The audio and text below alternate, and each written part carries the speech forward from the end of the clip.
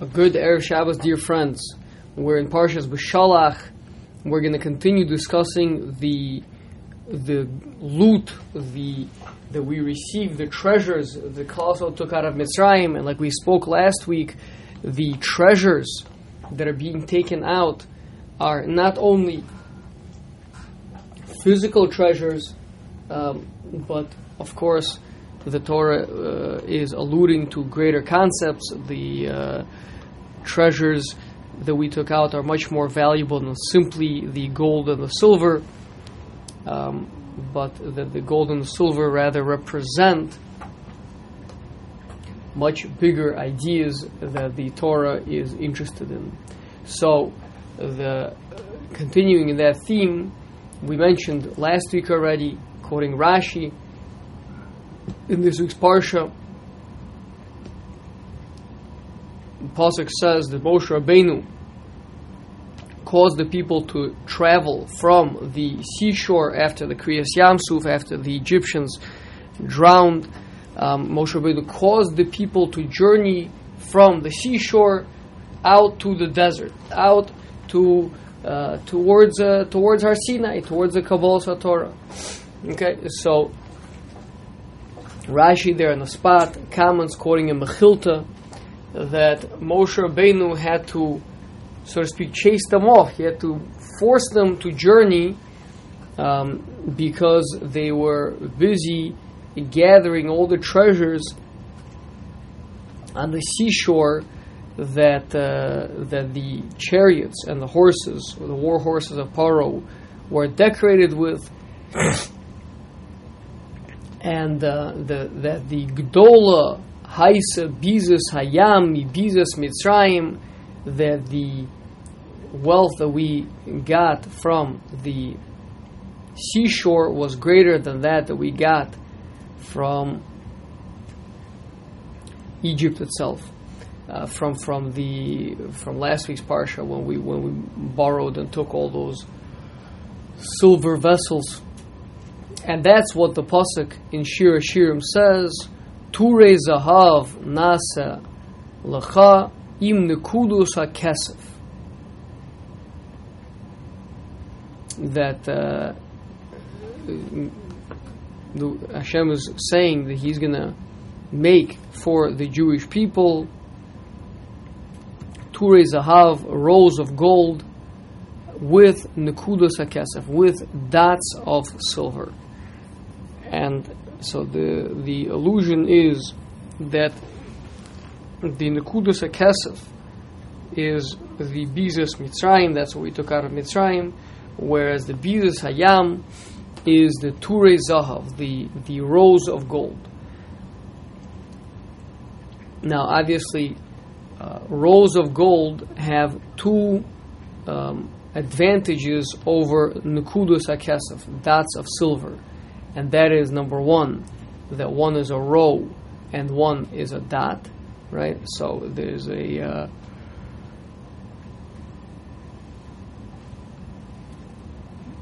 difference, and seemingly one would say it's a difference of just as far as amount of silver or amount of gold, that would just be a difference in kamus. How much difference is there? But the truth is that I think that would be a mistake, because nekudus hakesef doesn't necessarily speak to less silver than there is gold.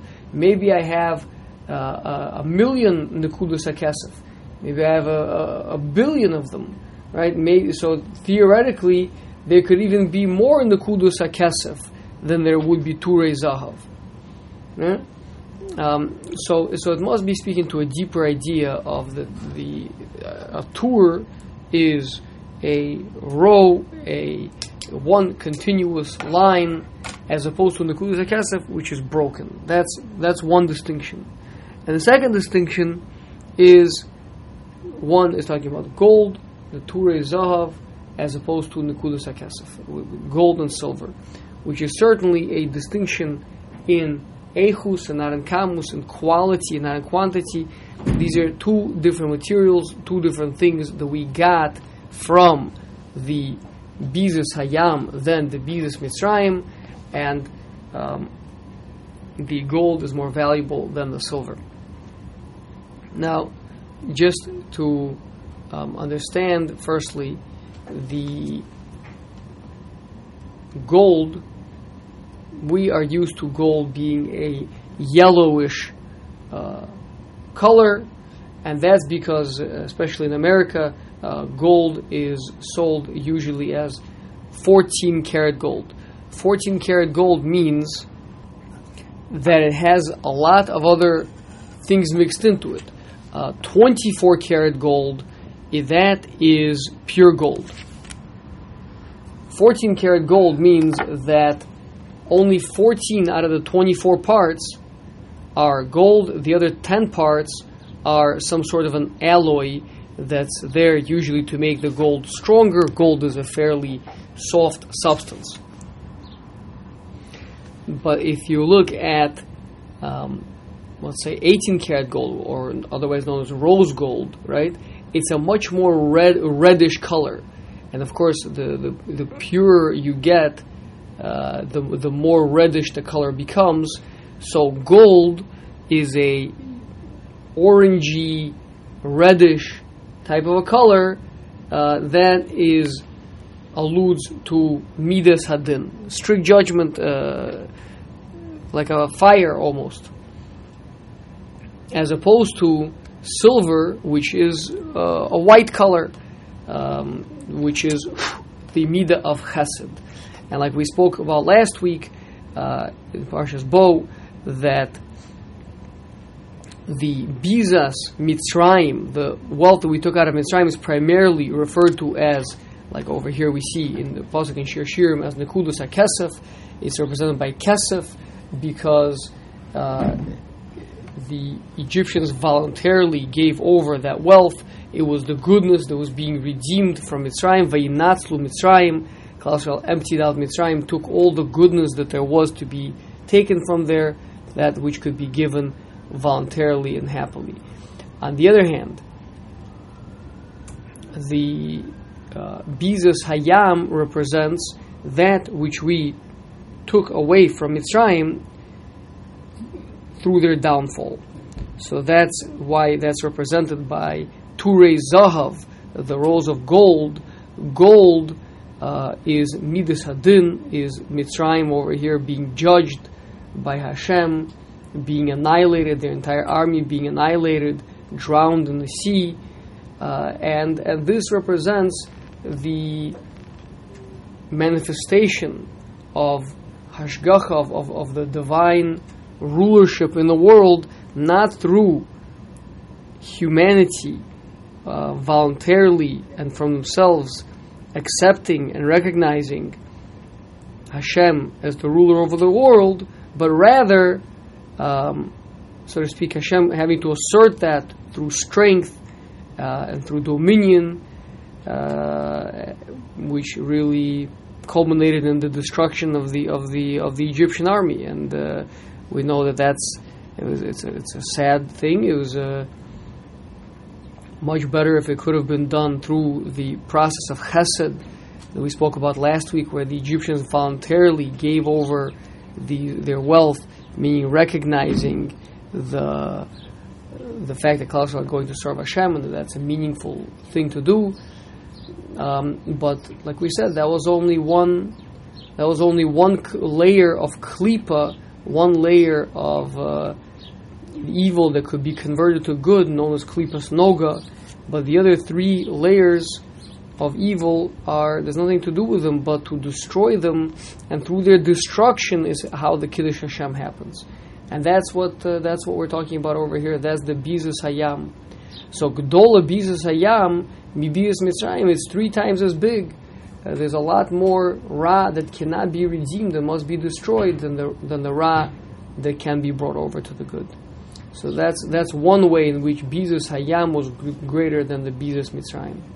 The other way is the difference between the Turim and the Nekudas. A Tur is a row, Nekuda is a dot.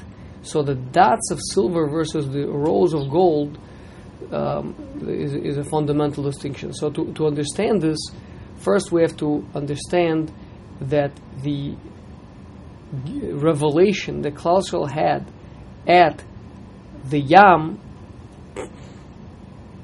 was an unbelievable revelation. Chazal say that Ra Shivcha ala Yam, a maidservant saw on the side of the river of the sea, more than Yecheskel ben Buzi, than even the prophet Yecheskel, who saw the divine chariot with all of the details in it. Shivcha ala Yam saw more than that, because it's speaking to the tremendous revelation that Klal Yisrael had there. The ultimately seeing that there is no evil, there is no other power except for Hashem. Anything that appears to stand in the way of Hashem parts, and we see that the entire Bria is run by none other than Hashem. Everything is in His hands, everything is in His power. The Egyptians have no power. Even nature itself, even the Yam, the sea, the waters of the whole world have no power. They must part. It was an unbelievable revelation of the Yehudo Yisborach, of the oneness of Hashem, of the ultimate and absolute power that Hashem has. The Midrash actually says that revelation was very much intertwined and one and the same, really, with the revelation that we were to have soon thereafter at Har Sinai. And that is specifically because the Midrash says that Moshe Rabbeinu was having difficulty getting the people to leave this revelation, this site. And again, on a simple level would be to leave the treasures that are on the seashore, but on a deeper level is to leave the tremendous revelation of the oneness of Hashem in the world that was had at the Yam. Klal Yisrael couldn't leave that. So Moshe Rabbeinu davened that Hashem should hide that revelation that they were having at the Yam, and rather show them the far away over there in the desert there is that same revelation to be had, which obviously alluding to Har Sinai, that same revelation. So, in what way is it the same revelation? So, like we said, the revelation that Klal Yisrael had at the Yam was Ein Od Milvado. Everything is Hashem. So everything unifies and becomes one. We live in a disjointed world where there's good, but there's bad. There's parts where you see Hashem, and there's parts where you don't see Hashem. That's a world of Nekudus. It's a world of points, dots. Throughout my day, I have certain points that I connect to Avodas Hashem. I see Hashem. I relate to Hashem. In other parts of my day, it's hidden. It's not there. That's why it's Nekudus. It's just points and points of connecting to Hashem. But with the Ra destroyed, burnt out from the world, with any other power that seems to stand in the way of the Ratzon Hashem shown to not be the case, so then everything links up, everything unifies, and the Giluyim of Hashem are no longer Nekudos, they're no longer dots, they're no longer singular events, but rather they become Turei Zahav, they become rows of gold, they become one continuous reel, right? If you have a bunch of little pictures, so pictures are pictures, they tell a story to a certain extent, but if I get enough pictures where I can unify them all, where I can run it as a reel, I can watch it as a movie, then it becomes, so to speak, real, right? So too over here, the Nekudos HaKesef link up, they merge up together, those Nekudos becoming Turim, becoming rows, and that's the difference between mitzvahs and the Torah. Mitzvahs are singular events. I do a mitzvah here. When I do the mitzvah, I relate to Hashem. When that's over, I go on. I'm not with Hashem at that moment necessarily. Then I do another mitzvah. I reconnect again. Whereas the Torah is that you're always connected to Hashem. The Torah is that a person is always in a state of connection, because you see that everything in the world, once you're learning the Torah, you understand that everything in the world is a manifestation of the will of Hashem. That Hashem is behind everything. That everything runs according to His Ratzon. That's the Turei Zahav the Klal Yisrael saw at the Yam, and perhaps there's even an allusion in the word Turei Zahav, to Tur, an allusion to the word Torah. That the Torah is these Turim, these rows of gold that we saw. So it was a similar revelation, which is why Moshe Rabbeinu davened that Hashem should take away that revelation and show them they can have that same revelation out there in the Midbar, which is through the Torah. Now, of course, the revelation of the Torah is the way that we're, so to speak, meant to get it. The Torah is a process that we can relate to and see the wisdom behind how it all works. At the Yam, they saw it. It was awesome. It was unfathomable. In fact, it was a world that really they couldn't connect to. A world where there is no Ra, a world where there is no other power except for Hashem. How can Klal Yisrael relate to such a world? Bishlema, a person could relate to such a world in Olam Haba. But here in Olam Hazeh, how can a person relate? In fact, having such a manifestation, such a revelation, I should say, is dangerous. We know that the Gemara in Brachos darshans the pasuk Di Zahav, pasuk in Dvarim, the very beginning, first pasuk in Sefer Dvarim. So Di Zahav, the Dai Zahav, they had too much gold. They had too much gold, and from that too much gold, Klal Yisrael made the Chet HaEgel. So specifically the gold, which now through the pasuk in Shir Shirim has been associated for us by Rashi with the Bizas Hayam, not the Bizas Mitzrayim. The Bizas Hayam was a revelation that was too powerful for Klal Yisrael to handle. It was a revelation from a different world, living in a world where there is no Ra, there is no other power except for Hashem.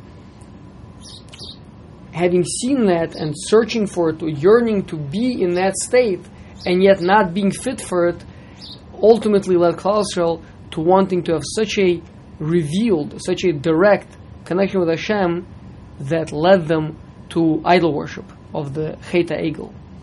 That's what the Gemara in Brachos is alluding to. That Gilui, that tremendous revelation of the Turei Zahav, is what led us to make the Egel HaZahav, because we had Dai Zahav, too much of this Zahav, too much of this revelation of the Bizas Hayam. And perhaps that's what Moshe Rabbeinu saw, and so he's trying to chase us away from there, and get us away from there, and get us to go to Har Sinai, to receive it properly, to receive it through the Torah, and then maybe we could go back and we could see all those tremendous Giluyim. And to a certain extent, we see here an unbelievable concept, that of course we want to live in a world where Einod Milvado. Of course we want to live in a world where we see the direct revelation of godliness in our lives. But Moshe Rabbeinu is teaching us that the only way you can see that is through the Torah. Chase them away from here. Tell them, show them, Hidaven to Hashem, that this same revelation they're seeing here at the seashore, the most wondrous, most spiritual experience anyone has ever had, even a shivcha, even a maidservant, the least spiritual person in the entire Klal Yisrael, had a more spiritual revelation there than the greatest prophet, Yechezkel ben Buzi. And yet, Moshe Rabbeinu understands that we have to leave there. It's a dangerous state to be in. You can't be on this high without having gotten the Torah. A person has to go to Har Sinai, understanding I'm going out to the Midbar, but I'm going out in search for this very spiritual revelation, but it's going to be done through a different way. It's going to be done through the Kabbalah HaTorah. And after the Kabbalah HaTorah, then a person can truly see the unity of Hashem in the world, of the divine, of the Einod Milvado, but see it in a way that we can relate to it, and that instead of causing Klal Yisrael Chas v'Shalom to sin with the Chet HaEgel, instead it'll be the ladder that we use to connect to Hashem, to see the Yad Hashem in our lives, Be'ez Hashem, be zocha to come back and pick up all that Bizas Hayam that really was, according to the Vilna Gaon, the the tremendous rechush, the tremendous wealth that we were promised by Hashem, the Avraham Avinu was promised to Hashem, by Hashem, that your children will leave with a rechush gadol, that was really alluding to the Bizas Hayam, right? But the problem is we never got it because it was too much, it was overwhelming, it was too powerful, and it's something that still we need to get and tap into, and Be'ez Hashem see very soon in our own lives.